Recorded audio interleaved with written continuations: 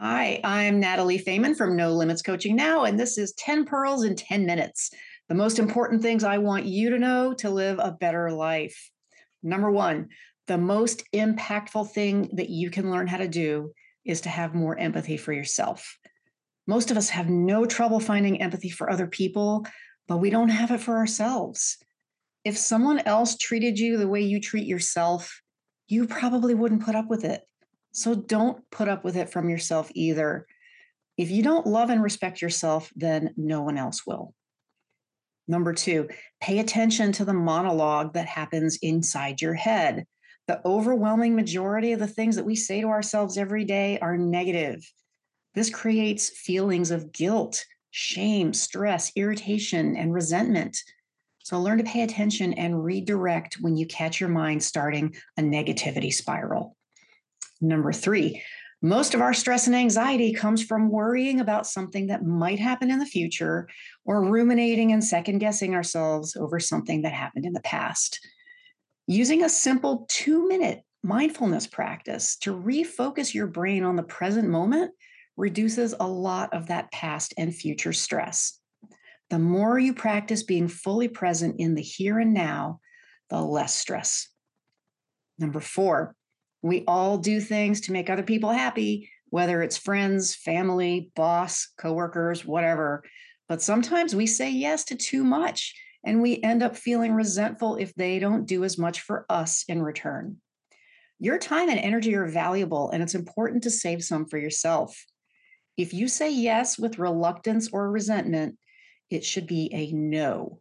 And remember that if your default answer to everyone else's demands is always yes, then it's not a gift, it's an expectation. Number five, don't make yourself responsible for other people's feelings. Doing things to make other people happy is a form of manipulation. You're subconsciously trying to control what they think about you or how they're feeling, whether it's about you or the situation. And the truth is, we have zero control over other people's thoughts and feelings. So let them have their own experience. You can't control it. And the more you try, the more stressed out you're going to be. Number six, don't waste your energy trying to be what other people expect of you. First of all, whatever you think they expect is probably not what they expect. Second, it's exhausting. If you commit to being 100% authentically who you are and allow the people who don't like it to feel however they want, you're automatically going to attract the people who like the real you without having to work at it. Number seven, be aware of when you might be making assumptions. It's a natural function of the human brain to invent stories to explain things that we don't entirely understand. And because we all have a pre-programmed negativity bias, it's usually a story that causes us some kind of frustration. For example, I had a coworker who was always leaving early and taking a lot of time off from work. And I invented a story in my head that she was just being selfish and that she had a bad work ethic. I found out later that she had cancer and she didn't want anyone to know that she was going for treatment because she didn't want anyone to treat her any differently. So if you find yourself making assumptions about other people's behavior, just ask them in a non-judgmental way. The truth might pleasantly surprise you. Number eight, if you want other people to have a positive impression of you, it comes down to how many interactions they have with you that they perceive as positive or negative. It actually takes 3 positive experiences to erase 1 negative one, just to be neutral.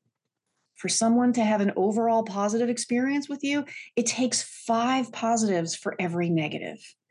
So when you look at it from the other person's perspective, how many experiences did they have with you today that they would say were positive? If you need to do some damage control, remember it only takes a kind word or a simple gesture of thoughtfulness to improve the experience that other people have with you. Number 9, reframe the negative things that have happened to you in the past by reflecting on what was one good thing that came out of it for you. Did you learn something? Did you meet someone who you wouldn't have otherwise? Did you grow stronger in some way that has helped you since then? No one enjoys the struggle when we're in it, but that's how we become capable and resilient. And number 10, when it comes to the bad times that have happened in your life, the fact that you're still here today is proof that you survived. And there's something unique about you that helped you to do it. So, what was it? Was it your patience, determination, courage, love? Whatever helped you to get through those hard times, it's still in you today. And it's what's going to help you get through the challenges that are still ahead. So remember what your gifts are and use them when you need them. Those are 10 things that I want you to know so that you can live a happier life. I'm Natalie with No Limits Coaching Now, and I hope that you can see how truly amazing you are.